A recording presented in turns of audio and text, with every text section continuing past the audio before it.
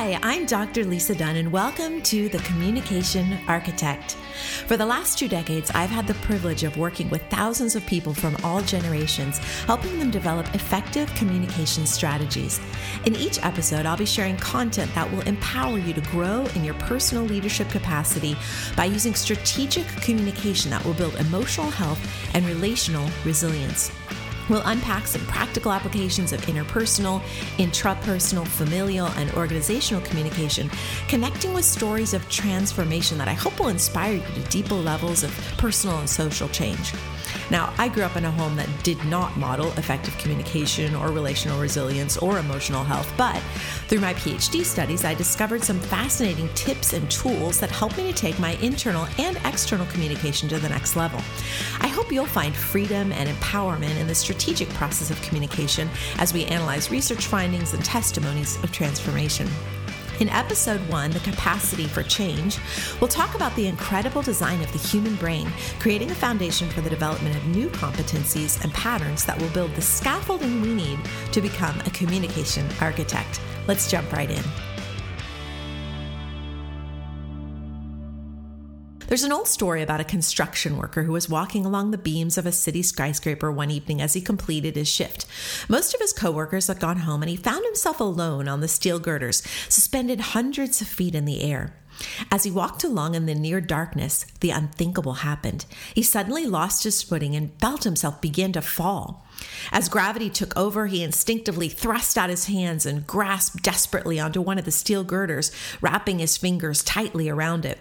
He shouted and shouted for help, but the frantic sounds of the rushing city below him drowned out his cries. His whole life flashed before his eyes, and he called out angrily to God, "Where are you? Why have you left me here alone?" One by one, his fingers grew tired, and he finally felt he couldn't hold on any longer. As his last finger released its grip on the girder, the worker let out a terrifying scream as he fell. 6 inches, where his feet landed firmly on the huge steel girder that had been beneath him the whole time. Now, maybe you feel a little bit like that construction worker right now. Maybe you've climbed to the top of the mountain and looked out at the landscape of your life only to discover that your past is littered with painful memories, words, and deeds that have left scars on your soul. Maybe you felt like you're clinging to a steel girder alone in the darkness, keenly aware of those powers of gravity. I understand that feeling, and I want to help you step out safely and securely onto the steel girder that is beneath your feet at this very moment. I applaud your willingness to go deeper into strategic communication and its ultimate harvest, resilient relationships and emotional health. This podcast will help you move past the shoreline and into the deeper waters of healing and hope. That takes courage, and I'm honored to be part of the process with you. An early American psychologist, Carl Rogers, tells a story from his childhood that I think serves as a powerful metaphor for where I came from. Maybe you can relate. Rogers went down into his cold Midwest basement in the middle of a winter one time and found a forgotten sack of potatoes. What do potatoes do when they're left alone in your pantry or your basement? They sprout. Despite the cold basement environment, the potatoes were growing little anemic offshoots that pushed upward toward the only source of light available, a tiny basement window. Shriveled and colorless, the offshoots were, as Rogers put it, life's desperate attempts to become itself, to reach its potential. Like those potatoes, maybe you've grown up in a cold, dark environment where you lack the basic ingredients needed for healthy emotional and spiritual development. The words spoken over you may have caused pain or fear or hopelessness, but when you look closely at the outer shell of your life, you might see a number of anemic offshoots, attempts you've made throughout your life at becoming. You see, within you exists a drive that is connected to something much bigger, much greater than you ever could have imagined. And sometimes personal growth means pruning off those anemic offshoots to make room for transformation. Like maybe you did. I grew up in a basement environment lacking the essential nourishment I needed as a child and a teenager. My mom left our family when I was a little girl, and I grew up with this emptiness inside of me, this profound sense of rejection and worthlessness. When my husband and I first met in college, we were both very broken people, but God planted us in a church that taught us discipleship and placed us in strategic relationships where we could develop some of the tools we needed to rebuild our communication foundations. During these podcasts, I spend some time on the scientific perspective, and before you wonder if that will be boring, let me tell you the rationale. Understanding the vessel helps us gain a better sense of both the calling of the vessel and the creator of the vessel. Where there's wiring, there's an electrician. Where there's art, there's an artist. Where there's a blueprint, there's an architect. And that architect has been laying out plans for you since before you were born. That's not just a clever poetic utterance. Psalm 139 tells us that God knit us together in our mother's womb with a full knowledge of our calling, our destiny, that every day ordained for us was written in his book before one of them came to be. God has great plans for you, and he is calling you to play an active role in the transformative process. How do we do that? To answer that question, I want to spend some time envisioning you about the marvelous matter resident within your skull, your brain. The term communication is extraordinarily broad. It encompasses how we talk to our friends, interpersonal communication, how we talk to our work colleagues, organizational communication, how we talk to those we're related to, familial communication, and how we talk to ourselves, intrapersonal communication. This last one is really the base for everything else because if our self-talk is negative or incorrectly focused, that will color our communication in the other three arenas. Now, communication also includes visual and nonverbal messages, but in this podcast, we'll talk primarily about verbal communication in these four spheres.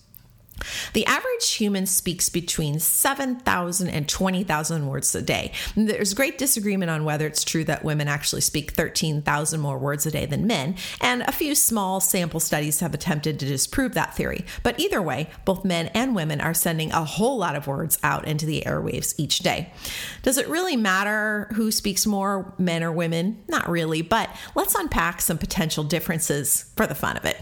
Researchers at Oxford University were the first to discover the language protein or the language gene, FOXP2, and women's brains actually have this protein in higher levels. The protein is correlated in animal studies to higher levels of chatter. I know that sounds crazy. I'm not kidding. Let's unpack it. A study at the University of Maryland experimented with this protein in rat brains, and they found that when they added the protein, the rats became more talkative. What? They had more rat chatter, more conversations in rat language. And when they took the protein out, the rats became quieter. Now, animals can't fake findings. They don't have the same capacity for logical reasoning, metacognition, manipulation that humans do. Now, if you have a teenage girl, you know that the capacity for language use in that age demographic is totally off the charts. I can testify to that in our home. And even from early childhood, girls learn to speak earlier, more quickly than boys. They have larger vocabularies, greater sentence variety. And one of the reasons is that the band of the tissue that connects both hemispheres of the brain is thicker in women, which helps us to connect emotion to experience. You don't hear a lot about these studies today because gender differences have become highly political, but they're still real and scientifically valid. We'll talk a lot more about this topic in our upcoming episodes, but the point is this. Men and women both use many, many words per day. What's the collective impact of our linguistic output? What's the residue we're leaving behind from the powdery whisper or the bullet spray of our words? Strategic communication means honing our words for maximum impact. Let's talk first about the incredible brain inside of your head. The brain is what we call associational. At birth, the human brain is the least developed organ of the body. It has a hierarchy of systems at birth, like hemispheres and regions, but in order to reach its full development, it has to be socialized. The adult brain is made up of over 10 billion cells called neurons, whose connective fibers wind 2 million miles in length. Now, each of these neurons is connected to others at a synapse where neurotransmitters, which are chemicals, are released, and that creates a mental process. These neurons are capable of neural firing patterns upwards of 10 to the millionth power. That's a lot of zeros. Can you envision the incredible potential resident within you right now at the very neural level? Now, in addition to the 10 billion neurons in your head, there are 100 trillion cells in the body, and virtually every one of those cells contains a genotype. That's the exact instructions for biological development that were replicated from the first phase of life, the zygote. That's the single cell. In other words, there's an instruction manual in your body. It was written there when your very first cell came to be, and then it was replicated, written on all other 100 trillion cells as each one of them was being formed. Just as Psalm 139 tells us, every day written for us was ordained before one of them came to be. Does God have a plan for you? Yes, and it's written on your DNA 100 trillion times. Let's take an example from the body to better understand the brain. When we don't use a muscle, what happens to it? It atrophies, it shrinks. Interestingly enough, the brain actually experiences a similar process. Throughout life, neurons that are unused experience a literal cellular decay. UCLA neuroscientist Dr. Dan Siegel says that, quote, a lack of use leads to impaired synaptic growth and a dying away process called pruning, where connections are lost and neurons themselves may die, end quote. In other words, what we feed grows, what we starve dies. How does the brain learn? This is an important concept for us in understanding the power of words. The brain is known as what's called an associational organ, and that means that experiences are embedded or housed in neural connections in the brain, which becomes memory, and the brain literally, quote, matches the present firing patterns with those of the past. There's an old saying in neuroscience that says, neurons that fire together wire together. And that's actually the foundation behind commercial advertising. If a company can elicit a positive emotion from you as it displays its product on the screen, there will be a pleasurable connection formed between you and the product. At the neural level, our expectation of what's to come influences the reality of what is to come because of our interpretation, our lens. Siegel says the brain is, quote, an anticipation machine, linking the present with what it expects in the future based on experiences in the past, end quote. In other words, what we believe about ourselves, others, and our world predisposes us not only to an interpretation of reality, but also to an adaptation of reality. Proverbs 11:27 says, he who seeks good finds goodwill, but evil comes to him who searches for it. In that verse, did our thoughts or expectations change the outer world? Not at first. First, it changed our internal world, our paradigm, our interpretation of reality. Think about the definition of faith in Hebrews 11:1. Faith is the substance of things hoped for, the evidence of things not yet seen. There's a mental posturing, an expectation, a belief, a hope that creates that evidence. Now, words have both a denotation, which is what we call a dictionary definition, and a connotation, which is the unique interpretation we assign to words based on our experience. The connotation derived from a word or an event is dependent on its mental connection to other events within our memory, real or imagined. For example, the word camping means living outdoors while on vacation, but that's just a dictionary definition, a denotation. There's also an individual connotation based on your paradigm, your experience. When I say camping, some people might think, relaxing night under the stars. And other people might think, ew, bugs, dirt, gross. You see how our mental association shapes our behavior? Let me give you a modern cultural example. The current generation of baby boomer, Gen Xer parents have been called helicopter parents. What does a helicopter do? It hovers. Why? There's an expectation of fear, evil, an expectation of wrongdoing. How has this belief shaped our culture? Well, this is the most protected generation in history. The two youngest generations, millennials and Gen Zs, have never lived in a world without bike helmets, seat belts, even toilet seat covers. They've likely never eaten in a school cafeteria that served peanut butter or played on a sports team where only one person got a trophy. They're the most protected generation in history because of their parents' beliefs, their cognitive associations. Parents in those generations were exposed to all kinds of horror stories about potential predators and thus developed a more protective mentality. What we think about, concepts we associate together at the neural level, create our basic system of beliefs, which influences our behavior. With recent discoveries in the field of neuroscience, we now know far more about the capacity of the human brain than we've ever known before. There was this old classical argument that boxed us in and said we couldn't change or grow or learn new tricks beyond a certain age. Those have now been disproved. We now know that humans have the opportunity to experience growth and development throughout the whole lifespan, that our neural fibers are literally pruned and transformed according to the choices we make throughout our lives. Our brains literally forge new neural networks based on our mental associations. What we do externally, we become internally.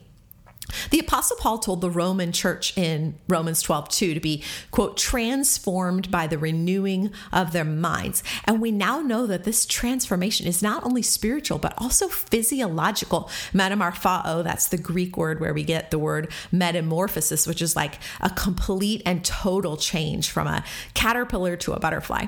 We're transformed by our thoughts, which become our words, which create ongoing behavioral choices. First the natural, then the spiritual. And if that's true in the negative, it's also true in the positive.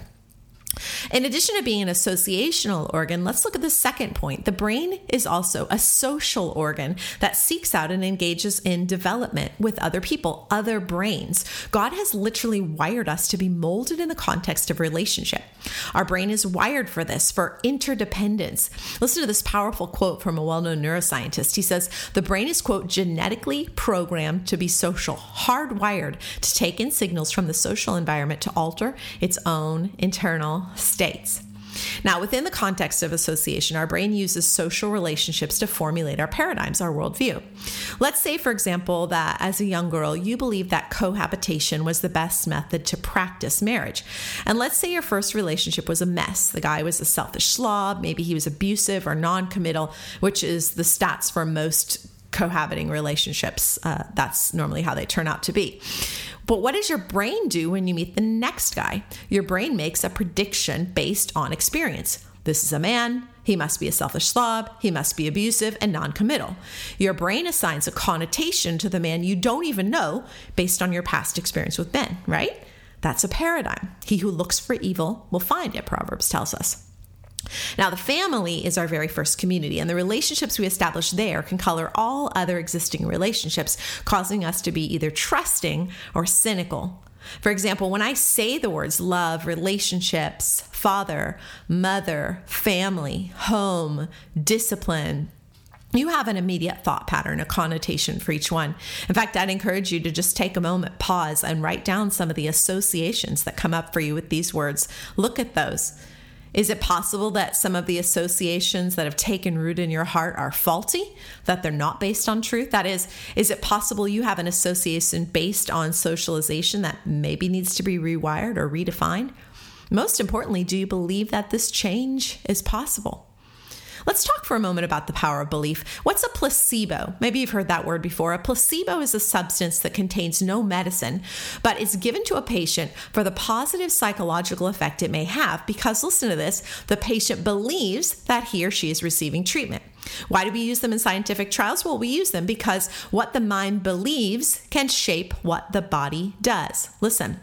Some people, when they take what they believe to be medicine, will be healed, not because of the medicine, but because of the belief in the medicine. Wait, what? Let me say that again. Some people, when they take what they believe to be medicine, will be healed, not because of the medicine, but because of the belief in the medicine. Faith is the substance of things hoped for, the evidence of things not yet seen. Our words and belief have physiological impact. That is, they affect our bodies. Now, one of the most exciting discoveries in the realm of neuroscience in recent years is that of neural plasticity, that our neural connections respond to experiences during every span of life, which means that the human brain is continually experiencing, linking, adapting, and responding to life's challenges. Through these patterns, we continually reinforce what we believe to be true. We develop a paradigm, what Pierce calls, quote, the architecture of how we think, the scaffolding along which our thoughts run. Our paradigm is not easily recognized. One sociologist observed that a fish doesn't recognize the water it swims in. We're susceptible to blind spots, to delusion, whether individually or corporately. Author John Gardner once said that most ailing organizations have developed a functional blindness to their own defects. They're not suffering because they can't resolve their problems, but because they can't see their problems. Stephen Covey agreed. In The Eighth Habit, he said, this transformation centers on far more than a new attitude. If you want to make minor incremental changes and improvements, work on practices, behavior, or attitude. But if you want to make significant quantum improvement, work on paradigms. What did Jesus say gives away our paradigm? What comes out of our mouth displays what's in our heart. He said it's not just a person caught in an act of ungodly behavior that's sinning, but even the way a person looks at someone else can be a sin. Why? Because our thoughts form our words, our actions, our character. Our words are a mirror of the contents of our soul. Our inner man is being transformed daily, for better or for worse. And finally, in addition to being associational and actively social, the brain is also autonomic, which means reflexive or involuntary. It creates autopilot functions based on our associational and social experiences. In fact, as much as 95% of our behavior is said to be habitual, and we only have a very small window of opportunity to step out of the rut of habit and into the stream of intentionality in order to foster change. If you've been living in the same house for a while, when you get into your car to drive there, you probably just click on autopilot. You probably don't make much of a conscious effort to turn right at the first light and then left at the second. Instead, you probably think about a million other things while your brain does what you've programmed it to do through your regular habit of driving home. Now, what happens when you move to a new house? You have to rethink the route, right? And sometimes you catch yourself driving to your old house out of habit, so you have to make a conscious effort to intervene on this autonomic behavior. If you've done that before, then you've experienced change, evidence of neuroplasticity that will build your confidence. Based on your associations, your brain will form connections, as we talked about earlier with camping and commercials. What's both fascinating and frightening about these is how patterns can be adapted, assimilated, becoming a response that bypasses our conscious thought.